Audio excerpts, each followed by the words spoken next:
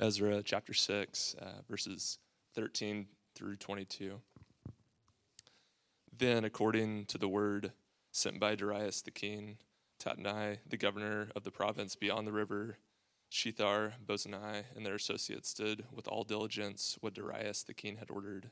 The elders of the Jews built and prospered through the prophesying of Haggai the prophet and Zechariah the son of Iddu. They finished their building by decree of the God of Israel, and by the decree of Cyrus and Darius and Artaxerxes, king of Persia. And this was finished on the 3rd day of the month of Adar, in the 6th year of the reign of Darius the king. And the people of Israel, the priests and the Levites, and the rest of the returned exiles, celebrated the dedication of this house of God with joy. They offered at the dedication of this house of God 100 bulls, 200 rams, 400 lambs, and as a sin offering for all Israel, male goats, according to the number of the tribes of Israel. And they set the priests in their divisions and the Levites in their divisions for the service of God at Jerusalem, as it is written in the book of Moses. On the 14th day of the first month, the returned exiles kept the Passover, for the priests and the Levites had purified themselves together. All of them were clean. So they slaughtered the Passover lamb for all the returned exiles, for their fellow priests, and for themselves. It was eaten by the people of Israel who had returned from exile, and also by everyone who had joined them and separated himself from the uncleanness of the peoples of the land to worship the Lord, the God of Israel. And they kept the feast of unleavened bread 7 days with joy, for the Lord had made them joyful and had turned the heart of the king of Assyria to them, so that he aided them in the work of the house of God, the God of Israel. This is the very word of God. Thank you, Father.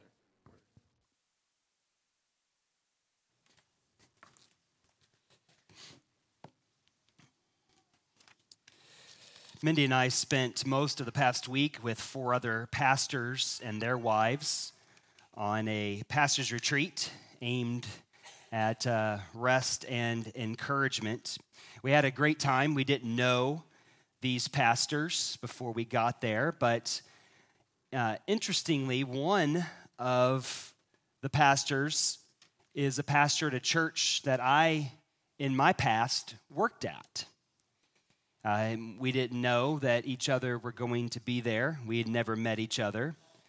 As we spent 4 days or so together, we had lots of conversations about shared experiences in ministry, and we were mutually encouraged by each other. It was one of those circumstances of life that you can't help but notice as a stroke of chance that seemed planned, purposeful. There was only 5 couples meeting together, and what's the chances that 2 of us had worked together, had worked at a same church in our past? Now, as Christians, of course, we know there is no such thing as randomness, chance. Sometimes we call these experiences divine appointments. That's what my friend called it as we were leaving. This was quite a divine appointment. But the theological word for such things is providence. The 6th chapter of Ezra is a classic text on the subject of the providence of God. Now, we left our story last week awaiting the reply of the Persian king Darius, who was asked to verify whether or not the people of Israel, some 15 years after they had returned from exile, have the right to rebuild their temple. The governmental authorities wish to know if the king will indeed allow the rebuilding of the temple to go on. They ask Darius at the end of chapter 5 to send us your pleasure in this matter. The chapter before us this morning brings the story to conclusion. The temple does indeed get rebuilt. This is what's known as the second temple.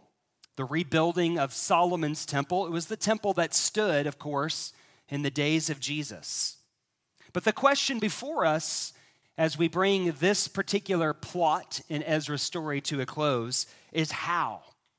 How did the temple get built? Indeed, how is it that anything significant ever gets done in this world? When we look back on the past of our lives, what do we see? Do we see fortune, chance? Do we see providence?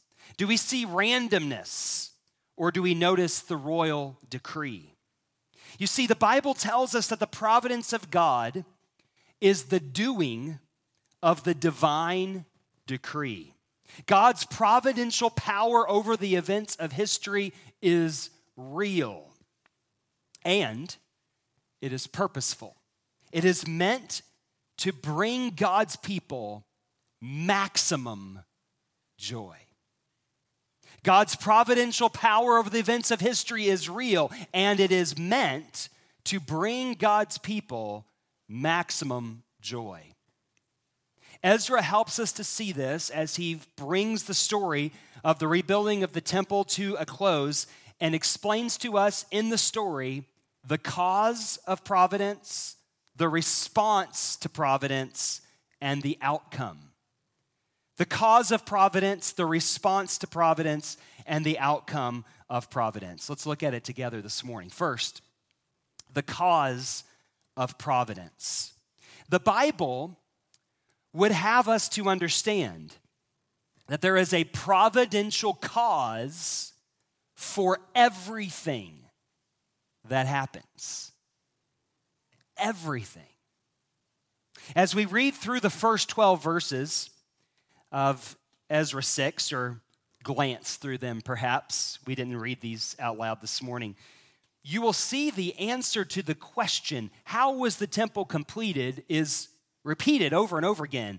And it's simply this: the temple was rebuilt by decree of the king. The providential cause behind the temple being brought to completion is a king who decrees. So verse 1 tells us, then Darius the king made a decree. Now again, we're picking up the story kind of at the end of chapter 5. But let's stop for a moment and think, what is a decree? In particular, what is the decree of a king? It is an official pronouncement of what the king desires. And since the king is, well, a king, what he desires is what he gets. It's what he gets done.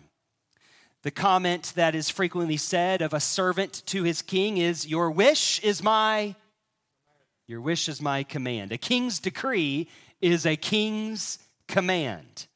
So what Darius commands here in verse 1 is that a search be made of the royal archives to find out what these people who have returned from exile in Babylon claim to be their authorization for rebuilding the temple. Is it factual? They have explained at the end of chapter 5 that King Cyrus, the first great Persian king, had given them the authorization to return to Jerusalem and rebuild their temple. So Darius, the king now on the scene, notice that even he has his limitations. Because, of course, we find out from the book of Daniel that the law of the Persian Empire was that a royal decree cannot be changed or revoked. So Darius's decree is find out if his predecessor, Cyrus the Great, has made the decree that the people of Israel claim to be their authorization for the rebuilding project. And verses 2 to 5 affirm that indeed the archive turned out the document that says this is exactly what Cyrus had said. So Darius then, in verse 6, makes his own decree. And his decree is that the governors, their associates in the land of Israel, keep away from the work on the house of God. That is, don't hinder them, don't cause them any trouble. In fact, according to verse 8, Darius decrees that the entire weight of his kingdom, the Persian Empire, be used to fully support the financial needs, even, notice verse 9, supplying the animals for the burnt offerings day by day without fail. It's a stunning turn of events. The decree goes on in verse 11.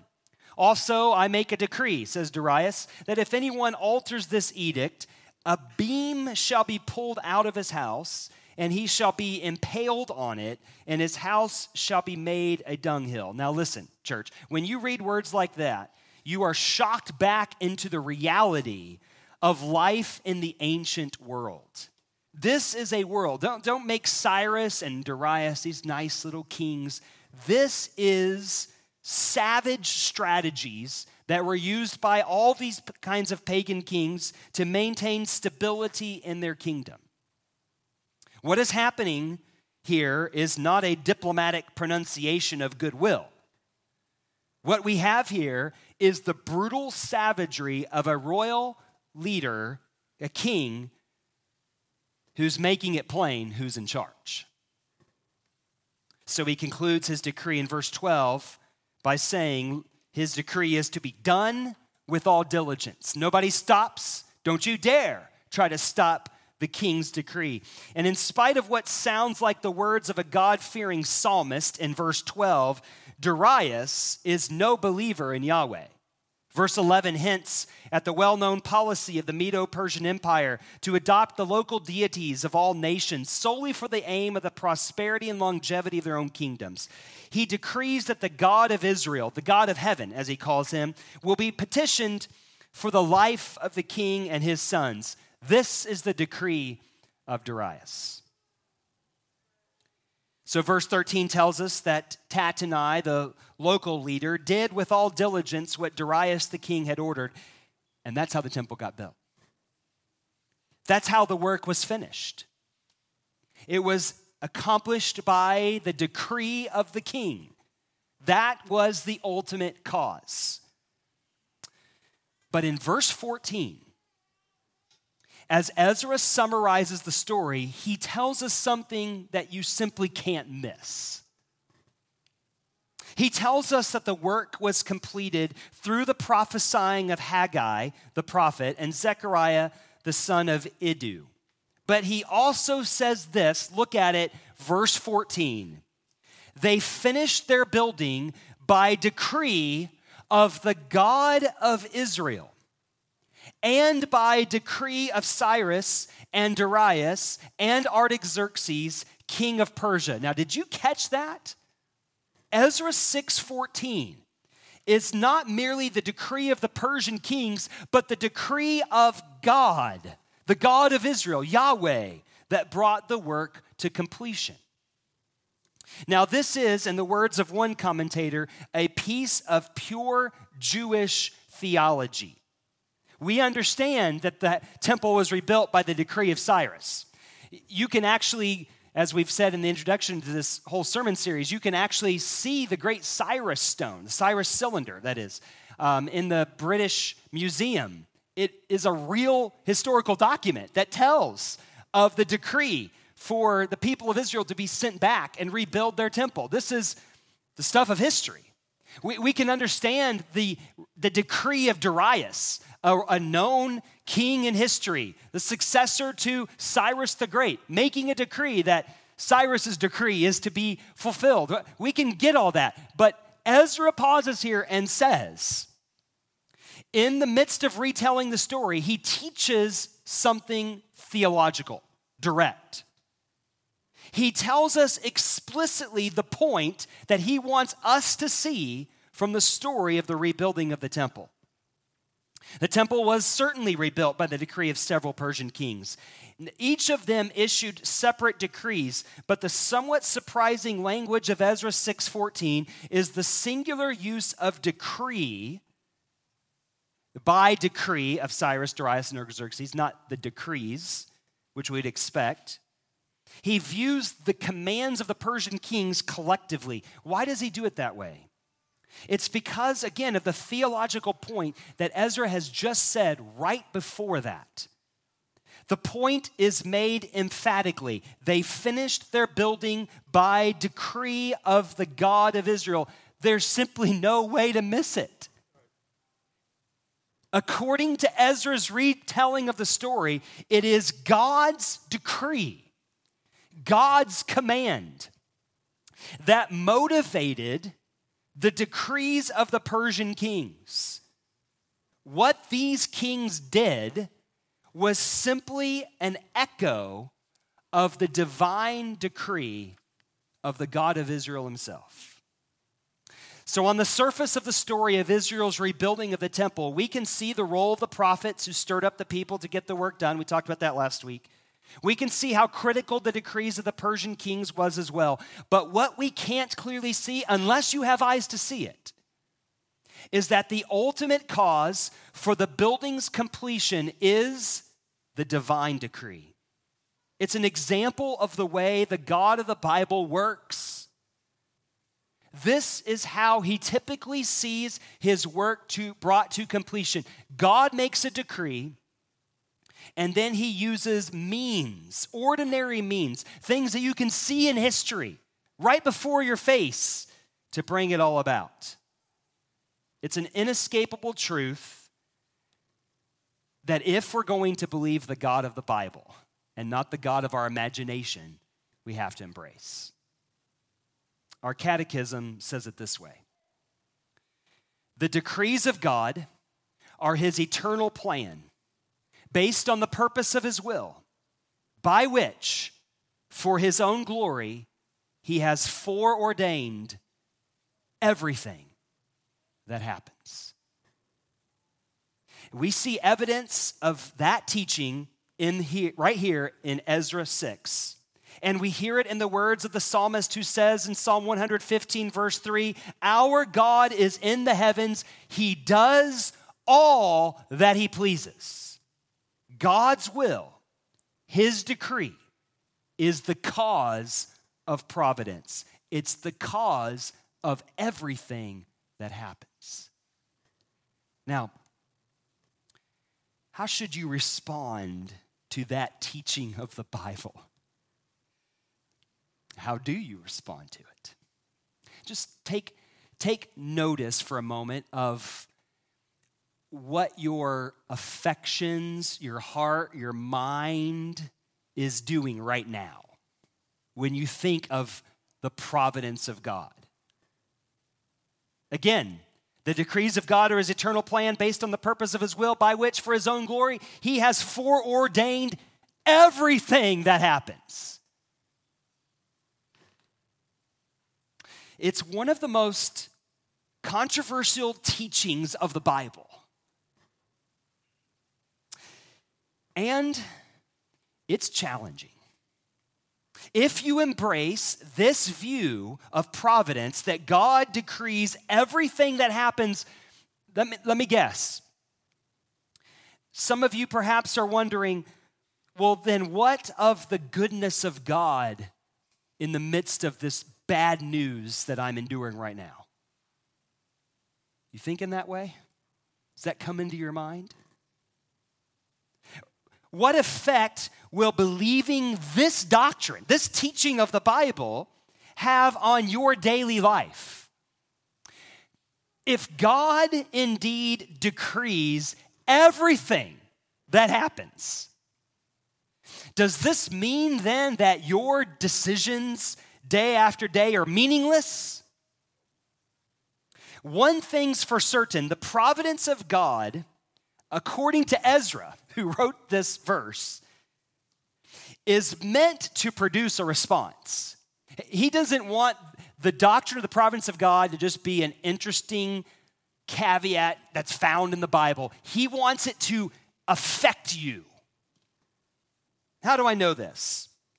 Because he implies the same in the way he says verse 14 itself. There's one other aspect of verse 14 we can't miss. Notice there are 3 Persian kings mentioned in verse 14.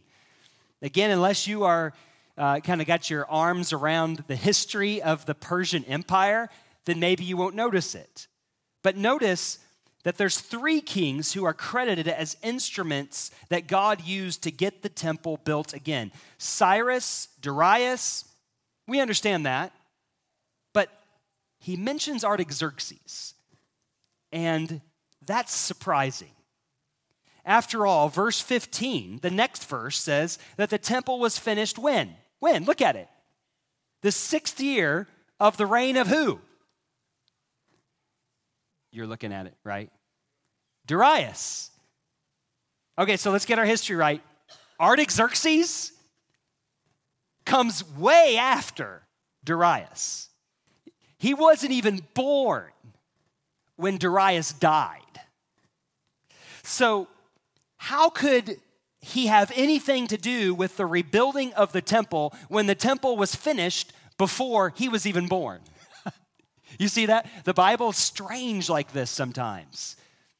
And when you come across a verse like this, you can either say, well, big mistake, error in writing, or you can say, maybe Ezra, verse 14 is already theologically loaded, right?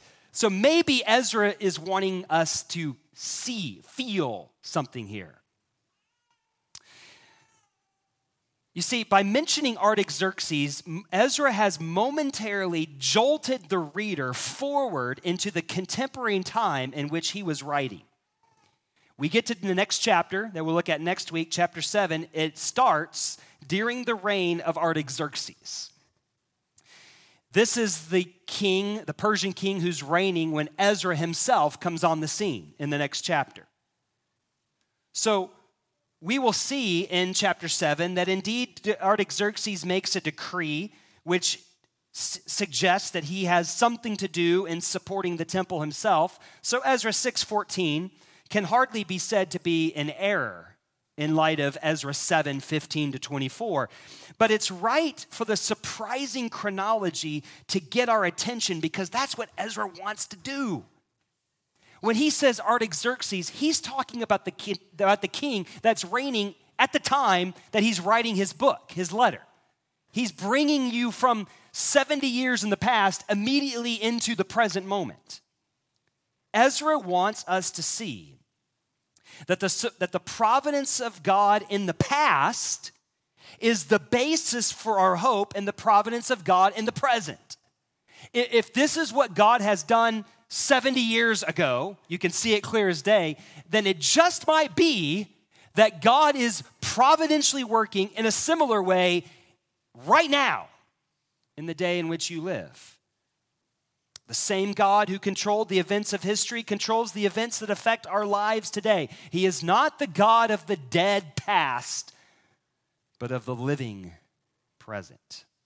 And what this means for the readers of Ezra, both the contemporary readers, those to whom Ezra wrote this letter, or wrote this book, wrote this history, and to us who read it today, is that we should not read the outworking of history as fatalism. God has foreordained everything that happens, but this is not fatalism. Why? Because the outworking of history is done by a personal God. A God who is very much involved with his world and not an abstract force who has merely set things in motion and is now letting things play out by random chance. Instead, you should see God. Who is this God who has foreordained, who has decreed? Decreed. He's a king. He's a great king. He is the King of kings. What happens in history and in your life is not random, but neither is it ultimately decided by the decree of a lesser king, not by Cyrus, not by Darius, not by Artaxerxes, and not by any modern day king or emperor, president or prime minister, governor, manager, CEO. Many people wonder when considering the providence of God like this, for example, then what good is it for us to pray? If this God decrees everything that happens, why pray if God in his providence does all that he wills? But of course, if you understand that God is a personal God, that is, that he is a king who decrees, not some immovable force, then you will understand that we pray to God precisely because he is providential. God has the power as the king of the universe to see to it that everything goes according to his decree. In fact, God wants us to pray. He wants us to commune with him, to speak with him, because he wants us to see that the outcome of history is not due to karma, but to a king, a sovereign but personal God who holds the power of persuasion over everyone and everything. So at the end of chapter 6, as we read about the celebration of the Passover finally being observed again, Ezra again editorializes the story. He says this, verse 22, "The Lord had made them joyful and had turned the heart of the king of Assyria to them so that he aided them in the work of the house of God, the God of Israel." Now notice that he groups all the Persian kings together again, Cyrus, Darius, and Artaxerxes. They are the king whose heart has been turned by the Lord. As Persian kings, they were sovereigns over the conquered land of Assyria. And Assyria, he calls him the king of Assyria because Assyria was that great nemesis of the nation of Israel that had struck fear in the hearts of the Jews for centuries. You hear Assyria means nothing to you, but for the original readers, God had turned the heart of the king of Assyria. In other words, there's a greater king over the most fearsome empire of the world. And this king gets his decrees done not in spite of the kings of the world, but through them. Pastor John mentioned the verse you can't help but think when you read Ezra 6. Proverbs 21:1, "The king's heart is a stream of water in the hand of the Lord. He turns it wherever he will." The story that we see in Ezra 1 through 6 is case in point for that teaching. So if we embrace this view of the providence of God, you simply will not be able to say, how's the song go? Que sera, sera. You can't say that if you embrace this view of the providence of God, because this is a personal king, not an immovable force.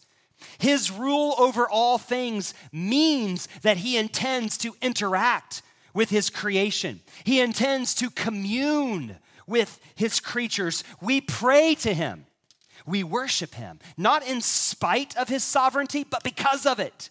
Because he is the great king who has the power to do whatever he pleases. Now, what is the end of the matter? What happens if indeed you accept the providence of God? What is the result from your response? What's the outcome of providence? Where does it take us? Where is it all leading us to? Ezra tells us that as well, but in order for us to see it, we kind of have to zoom out again for just a moment. We need to take a wider glance at the story that Ezra tells us. Because, of course, Ezra, first of all, tells us a story about restoration. The return from exile for the Jewish people upon the edict, the decree of Cyrus the Great, means that the people of God are being restored to their God, right? We've talked about this. The meaning of return from exile is the New Testament teaching of forgiveness of sins. If Israel is back in their land, and if their temple is rebuilt, then the implication is the people of God have been restored to their God once again. That's the meaning of a temple being rebuilt. So what does that mean for you and for me? Why do we care if there is a temple built in Jerusalem 400 or so years before Jesus was born? The reason it matters to us is because, well, the same reason it mattered to them. There's a promise of God. We kind of made fun of it almost, and I didn't mean to do that. So I was like, we got to come back to this and it's time to come back to it. It's that promise some of you have hanging up in your living room, or maybe you took it down after the first sermon. Jeremiah 29. Look, can we go there for just a second? I certainly don't want this verse to lose its power. It should be even more powerful because of the story of Ezra. Let's take a look. Jeremiah 29. I'm going to pick it up in verse 10.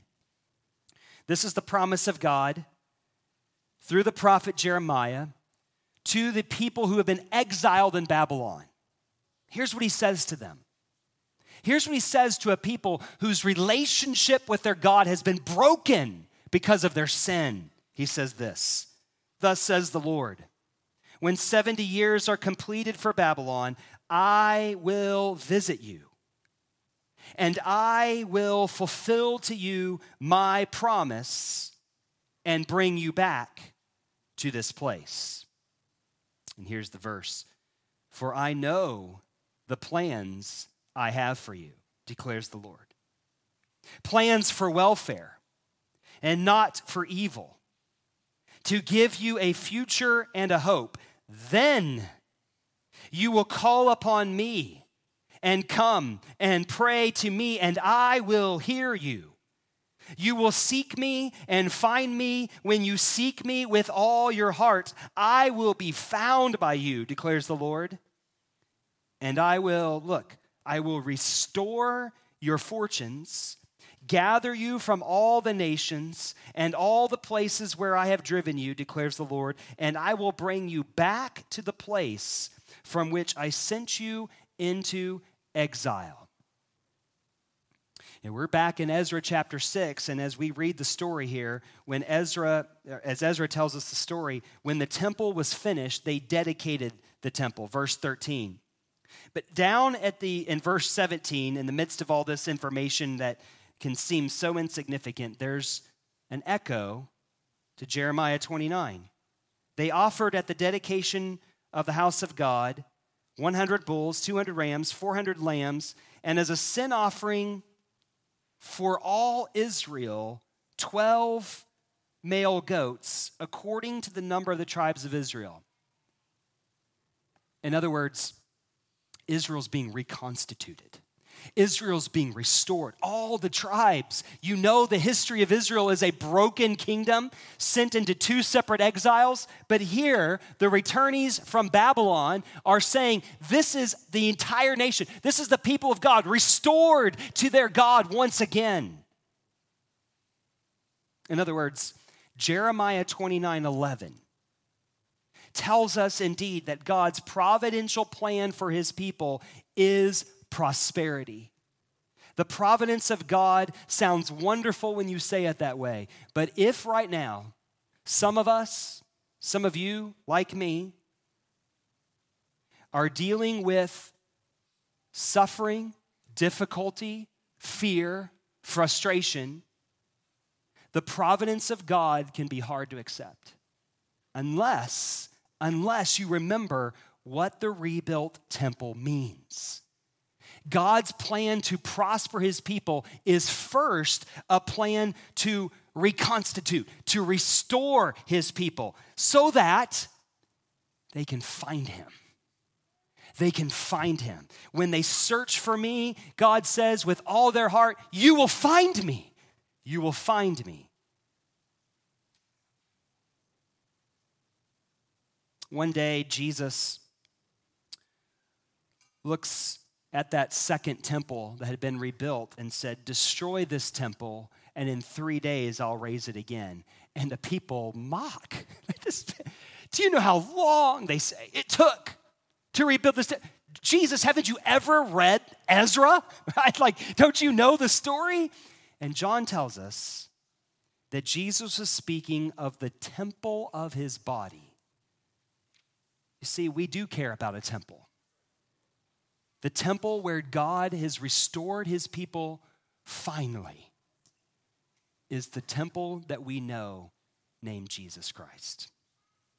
But second, notice in verses 19 to 22 that the people of Israel now begin to celebrate the Passover. Their temple's been rebuilt. They're celebrating the Passover. Now, what's the Passover? What's the Passover? You've read your Bible. This is a Jewish feast and festival that can mean absolutely nothing to you unless you know what the feast of the Passover is about. It is a commemoration of God rescuing his people. It is a reflection back on God's people being restored once again. God has rescued his people first from Egypt, but the time will come, the prophet Jeremiah says, when no longer will they say when God rescued his people out of Egypt, but when God restored his people from exile in Babylon. This is a significant moment. But notice what happens as they celebrate the Passover. Again, it's there. You could miss it if you don't stop and take notice. Verse 21. The Passover was eaten by the people of Israel who had returned from exile. Now look, and also by everyone who had joined them and separated himself from the uncleanness of the peoples of the land to worship the Lord, the God of Israel. Do you see this? The story of the temple being rebuilt and the nation of Israel being reconstituted again is not just a story first of restoration, it is second a story of welcome. It is a story of welcome. Who are the people of God? Well, the people returning from exile make it plain. We've seen in the story, we are the people of God. We will have nothing to do with the peoples of the lands. But what's he say right here? The Passover, the celebration of God restored to his people once again is on offer to all who join them and separate themselves from the uncleanness of the peoples of the land to worship the Lord, the God of Israel. Who can eat the Passover? All who will come to him. Anyone who will have him. The providence of God is about God first restoring his people, but second, it is about God welcoming his people. He welcomes all who will come. God has made a way. He has made a way back. He has made a way to be reconstituted to himself once again. And the Spirit and the bride, Revelation 22:17, says the offer to all who will hear, come, won't you come to the temple? If you hear me this morning, I'm saying to you, come to Jesus. His arms are open wide. He welcomes all who would come. Any who are hungry, come. Any who are thirsty, come. Anyone who is poor, you have nothing, you have no money to buy food or drink, come and receive without payment is the invitation. This is the offer of a gracious God who brings his people home. So what is the outcome of God's providence? What is the prosperity in which God is carrying out all of his decrees of history? It is for reconciliation, restoration. It is for a gracious welcome. Anyone can come. But last, notice verse 22. They kept the feast of unleavened bread 7 days with joy, for the Lord had made them joyful. The Lord had made them joyful. They kept the feast for 7 days with joy. Why? The Lord made them joyful. It's almost like they can't help themselves when they have seen all that this God of mercy and grace has done, forgiving their sins, restoring them back into their land, rebuilding their temple, indicating once again that God was dwelling among them, that God was reconciled to them, that their sins were forgiven. The people respond with a joyful celebration. And so it is for the people of God today. Once we see what our Lord has done in bringing us home, bringing us out of exile, the great fulfillment of the prophets. He has restored us to himself. He dwells again among us in the person of Jesus Christ and by the power of his Holy Spirit, and he welcomes. We begin our worship gatherings as of late with a word of welcome, don't we? To all who are weary and need rest. Come. There's room at the table for all who will come. He welcomes us. And when you come to him, the outcome of his providence is he will make you joyful.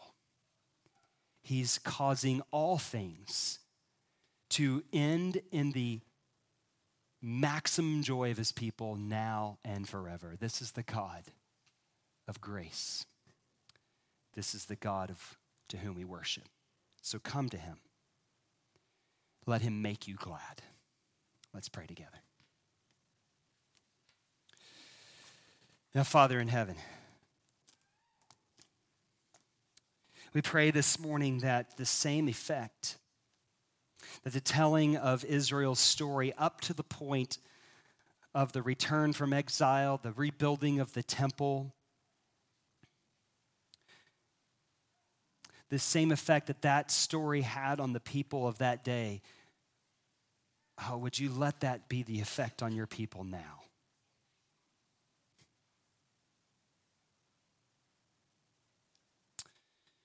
We sang about it this morning. We find ourselves feeling defeated, wondering where is the God who is providential. And we look back into the story and we see this is the God who turned the hearts of Persian kings.